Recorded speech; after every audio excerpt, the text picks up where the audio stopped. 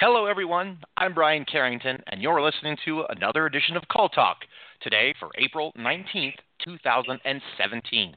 Today's topic is emerging best practices in agent screening, success through optimized simulations. Now, if you're listening live, we'd like to invite you to be a part of the show and ask questions, and it's easy to do. All you have to do is email me at brian@benchmarkportal.com, spelled out again, BRIAN @benchmarkportal.com. Of course, I want to remind you, and you probably already know because you're doing it already right now, but we have shows archived from the last 7 seasons that we've been doing this. So just head to our website and find out a topic and a show that's right for you. Download it anytime it's convenient, and that's benchmarkportal.com. So let's jump right into the show today. It's my pleasure to introduce the host of Call Talk, Bruce Belfiore.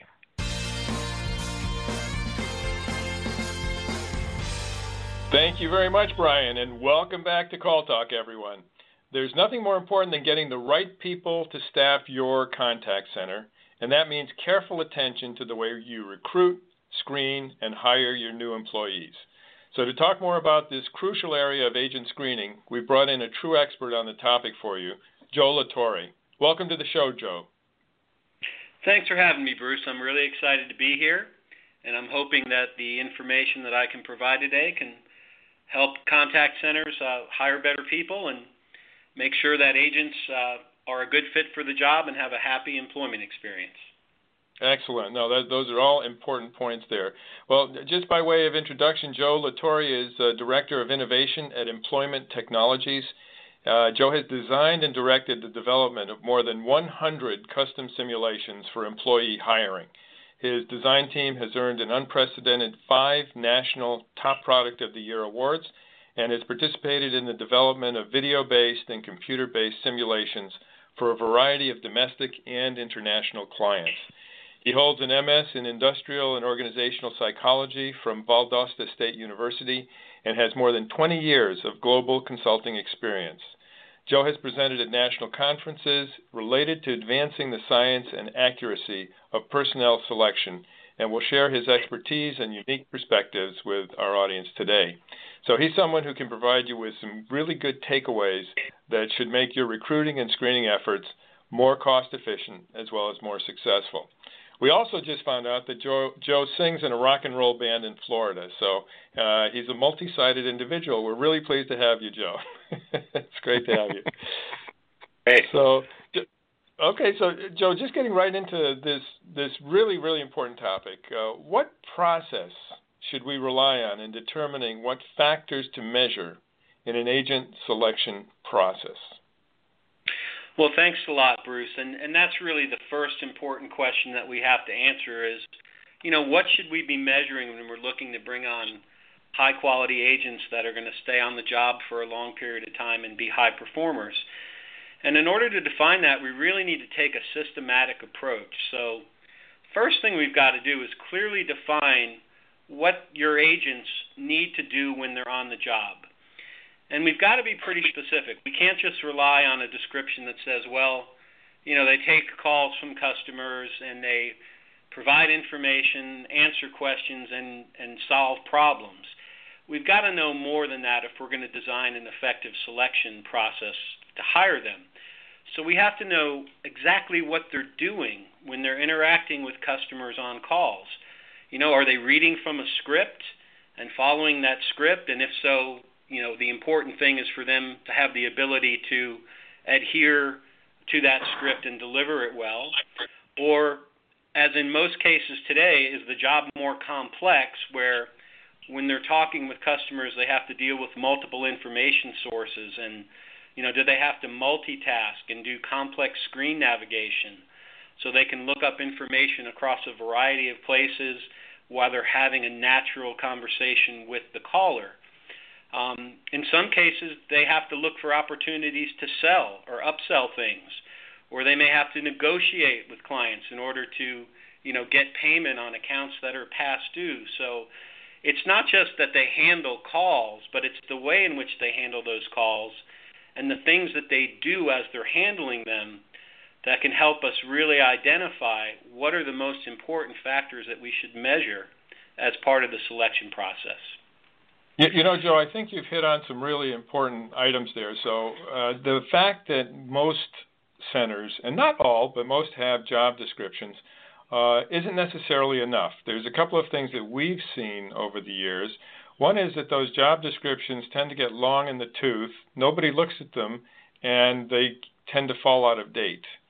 Second is the actual content of the descriptions that exist oftentimes don't take into account the things that you were just talking about.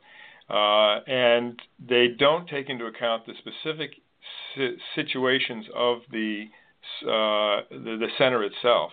So you're talking about having to use multiple information sources, complex screen navigation, so that, for example, after there's a merger of two companies and the people in the center have to take care of the products from two different companies, and they have to actually navigate on different sets of desktop software, this can actually change the nature of the job.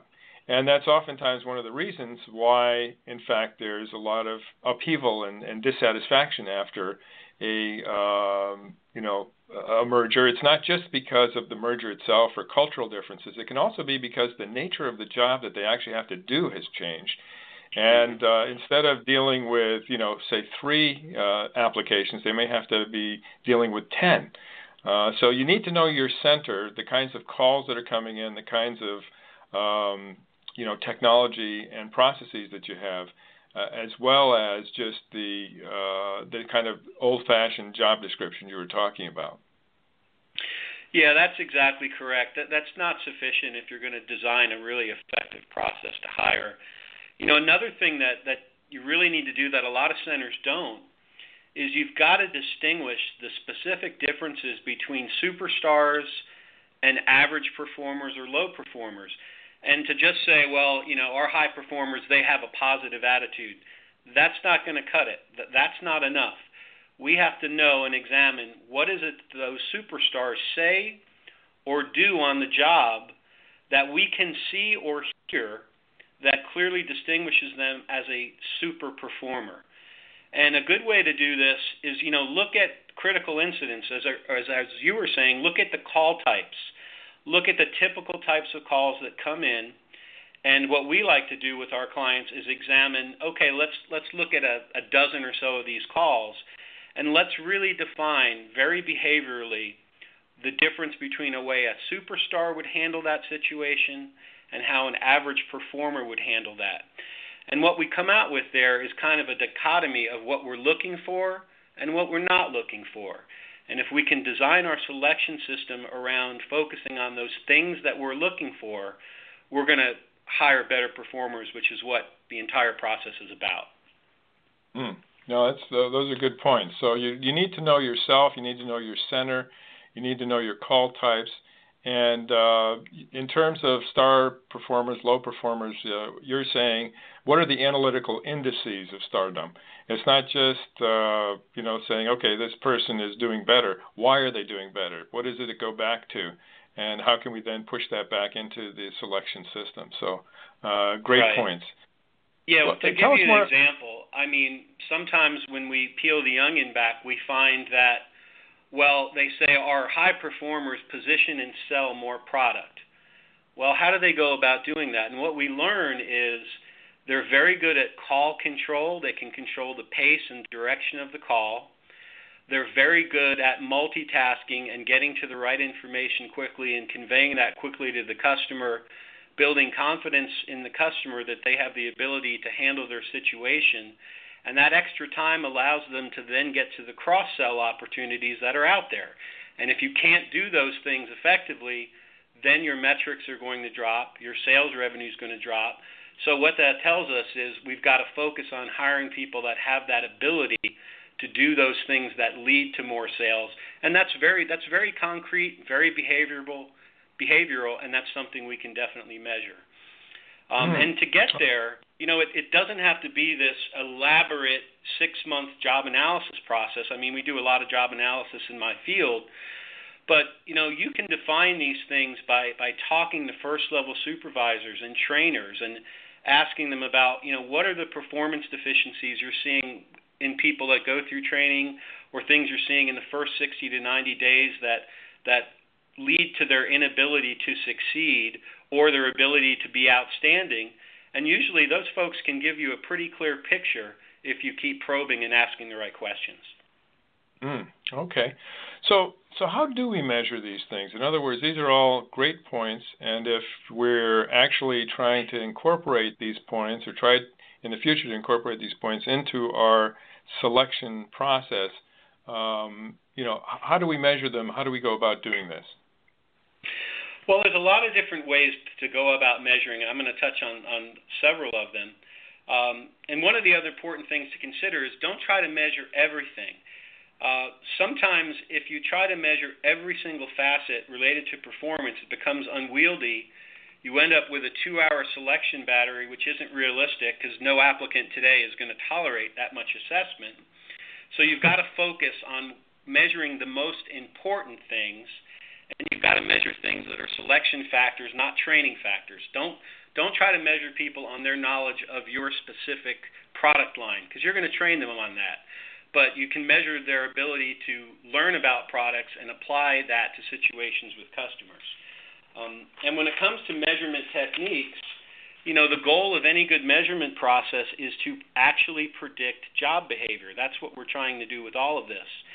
And in most cases, what we're finding in the contact center position today, the common factors that get measured or need to be measured are, again, we talked about it a little bit, but this ability to multitask, to be able to talk and type and talk and read at the same time, to navigate the screens, to look up information, to establish that positive customer relationship, to look for opportunities to position and sell.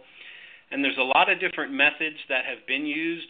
Traditionally there's been unstructured interviews, which are still very prevalent today, where you're just asking people questions and listening to their answers and trying to infer how they're going to perform. There's self-report surveys, usually personality-based, but you're asking people to rate how closely their behavior or performance mirrors a particular survey item. There's general mental ability tests, which are essentially trying to measure someone's cognitive ability or how quickly they can pick up on new information. And there's biographical data. And all of these have merit. They all can help answer the question of, is this person going to perform well on the job? But they're all one step removed from actual job performance, because we're looking at their results and we're trying to then infer from those results how they're going to behave on the job. And another way to do this, which is emerging and is among the most, if not the most accurate way, is the use of simulations. Because in simulations, we're putting applicants in conditions and situations that are very much like what they're going to experience on the job. And we're getting an opportunity to see how they actually behave in those situations. So we don't have to make inferences as to how we think they're going to perform. We're actually looking at their performance, which gives us a much more accurate measure. Right. Okay. That is so important, because what you're saying is that it's one thing to maybe see some correlations between general mental abilities, biographical data, et cetera, and job success, looking back on things. But it's another thing to actually put the person in the position of simulating the job itself and then seeing how they perform. And then, looking at how that performance correlates to success going forward. Can you give us a little bit more detail on how that can be done? Sure. For example, we've talked quite a bit about this ability to multitask and screen navigate while you're talking with customers. And that's hard to measure. Unfortunately, you can't really measure that with an interview question, and you can't really measure it with a self-report survey item. But what you can do is you can put people in a simulation that requires them to listen to customer calls, and as they're listening to those calls, they're having to look up information across 6, 7 different systems, provide that information back to the customer, enter data as the customer is talking, answer questions related to the customer's requests or issues, and navigating to the right screen at the right point in the exercise. And we've done this through the simulation technology where, in about a 30-minute experience, we can absolutely identify whether or not someone has the ability to do this based on their performance in this computerized simulation. So an applicant essentially is sitting in front of a computer that's like a workstation. They're hearing these simulated calls, and they're doing all of these activities, and everything that they're doing is being measured, monitored, assessed, and scored. So when they're done, we've got an absolute indication of whether or not they have the right ability set in order to do this job effectively.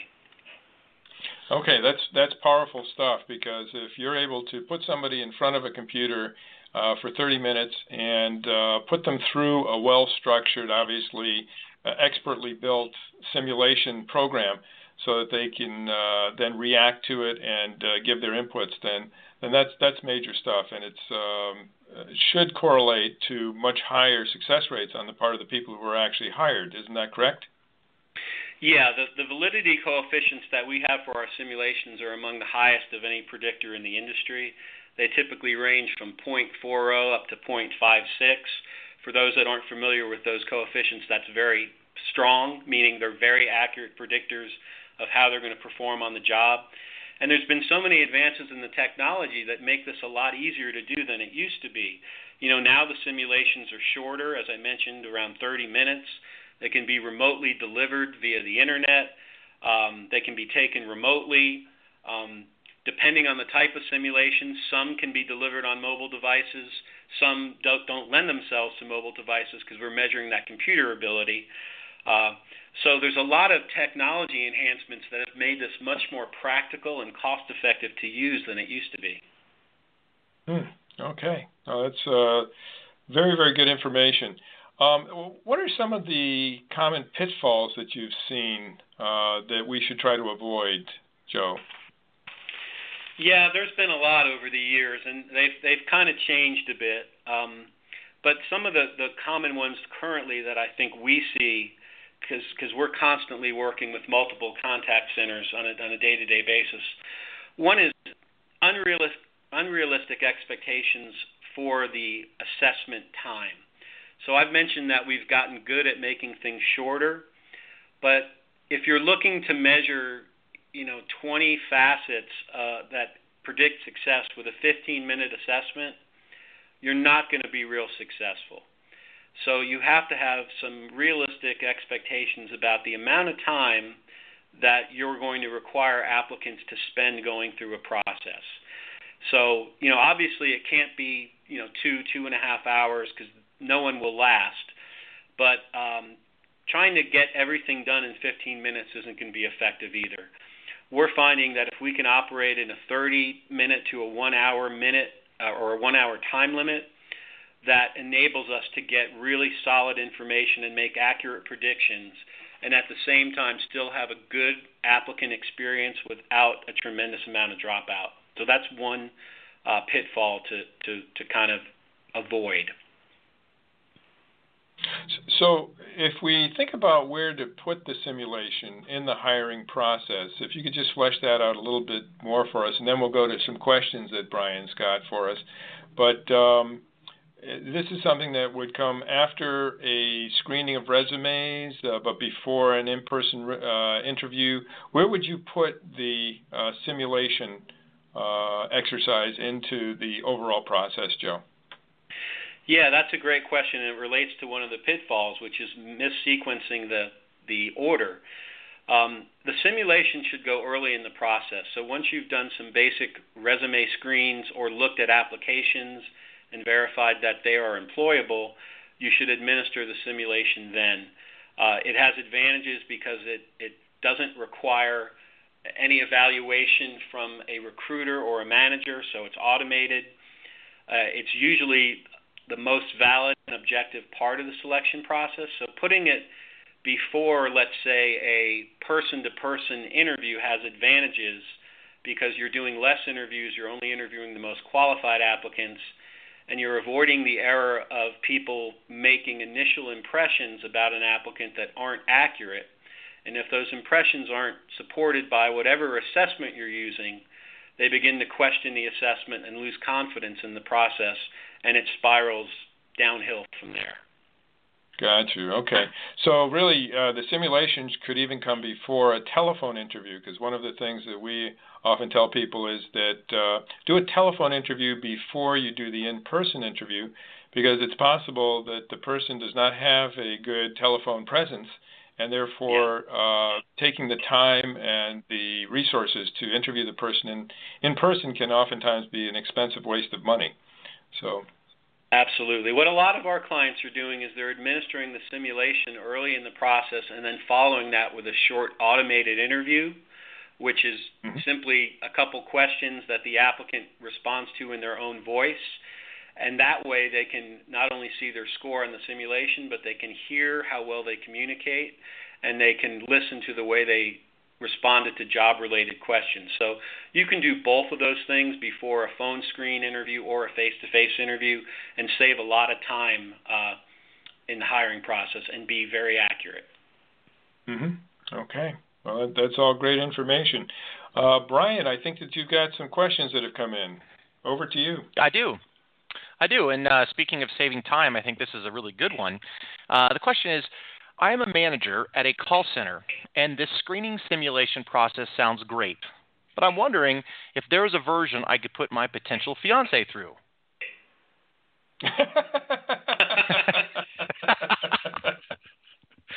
Just kidding. I made that up. I figured that you did. But, Joe, would you like to comment on that? I would suggest a live-in period. How's that for an answer? There you go. Otherwise, it's a $1 billion idea. All right. Okay, so the real question comes from Chris. I was just hired as a manager in a unionized government call center. What are the things that I need to watch out for in the screening process? That's a great question.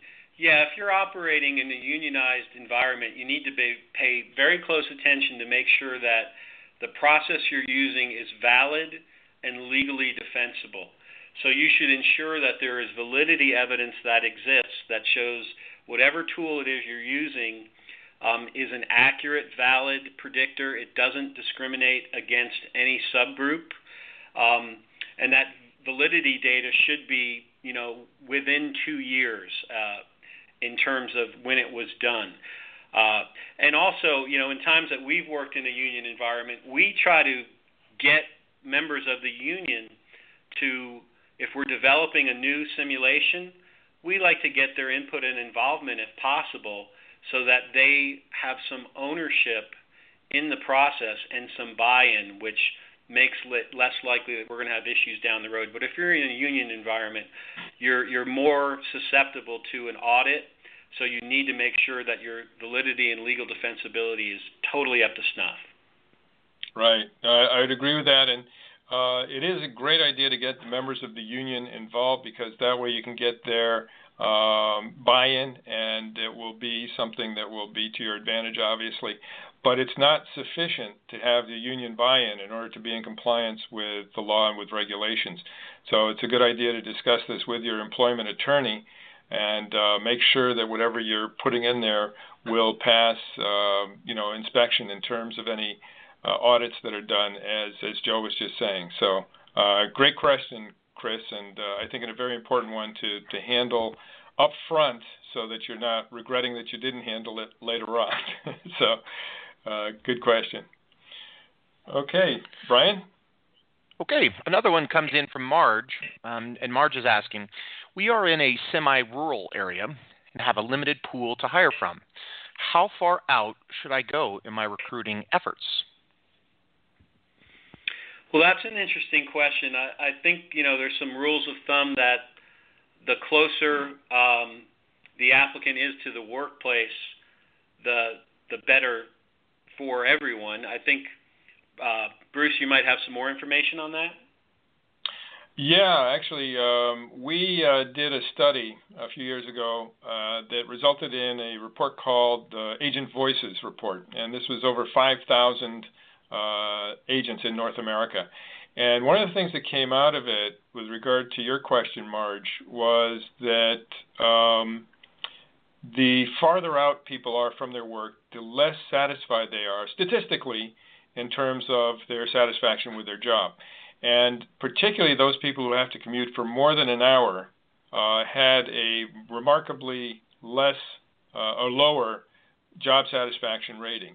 Now, obviously, I don't want to color anything because people listening to this call now may have people who commute an hour and a half each way and who are fabulous employees, and there's no reason to get rid of them or anything like that. It's just on average, statistically, it's been shown that having a very long commute is a problem in terms of your overall job satisfaction. So, I think in terms of screening or even pre-screening, this is something that you might want to keep in mind, that, you don't want to go too far afield. And actually, this is where, a discussion about at-home agents may come in as well. But I'll turn it back to you if you have anything else you'd like to say, Joe, or to Brian at this point. Yeah, on the at-home agent situation, we're working with many clients who have really made a big transition to where the majority of their agents are in fact remote. And when we're building a selection system for them, we find the abilities and the factors required for success are largely the same. So the same core tools are used in both situations, but when you're looking at remote agents, you need to test to make sure they have the right technology if you're not going to provide it to them to adequately handle the calls in the way in which you want them to, and also that they have the temperament in order to work remotely with not having on-site physical supervision.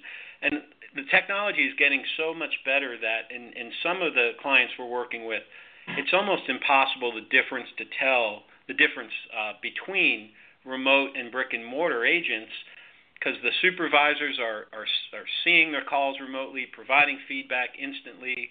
There's team chat that's constantly going on. So it's really becoming, the differences I think are becoming less. And I think that's good news for everyone.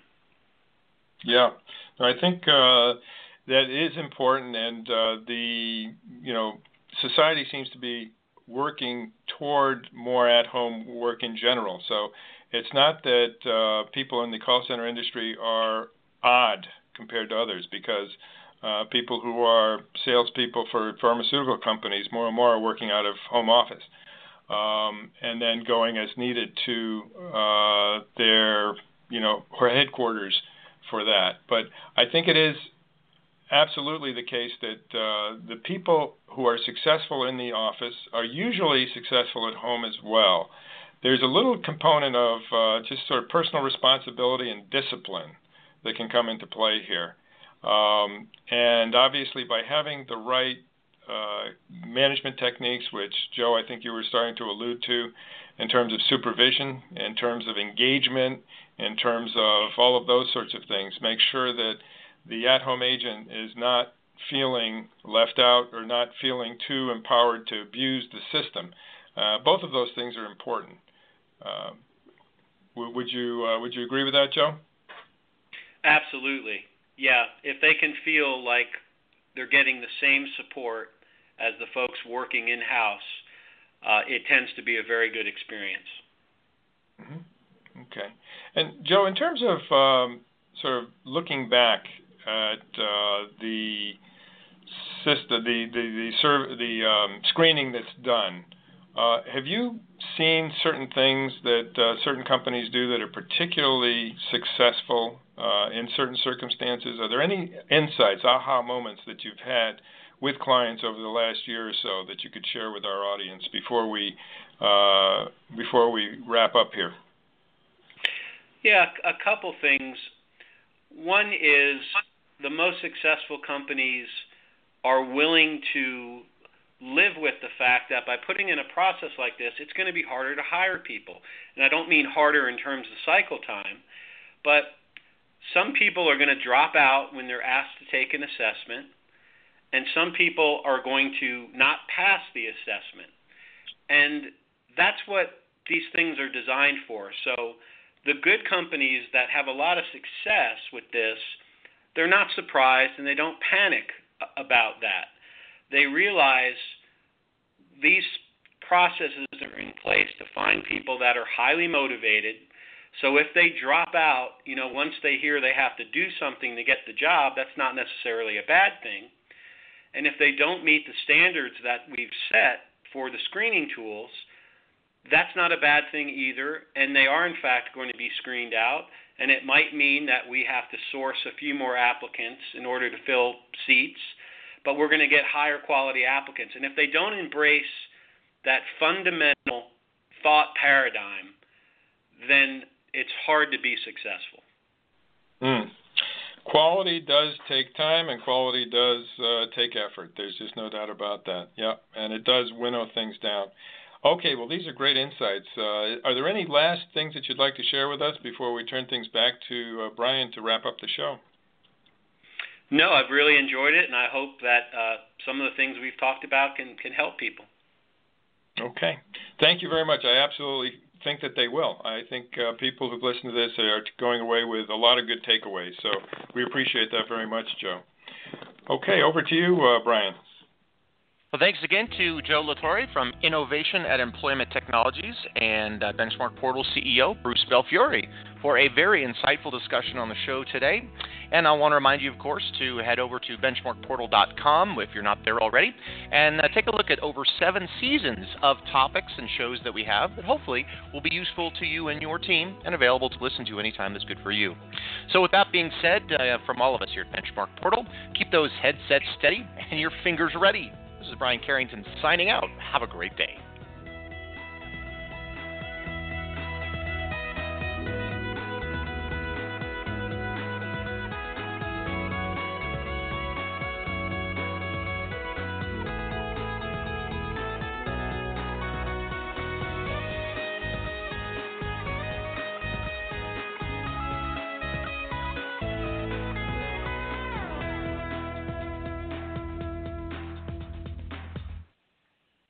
Screen on, my friends.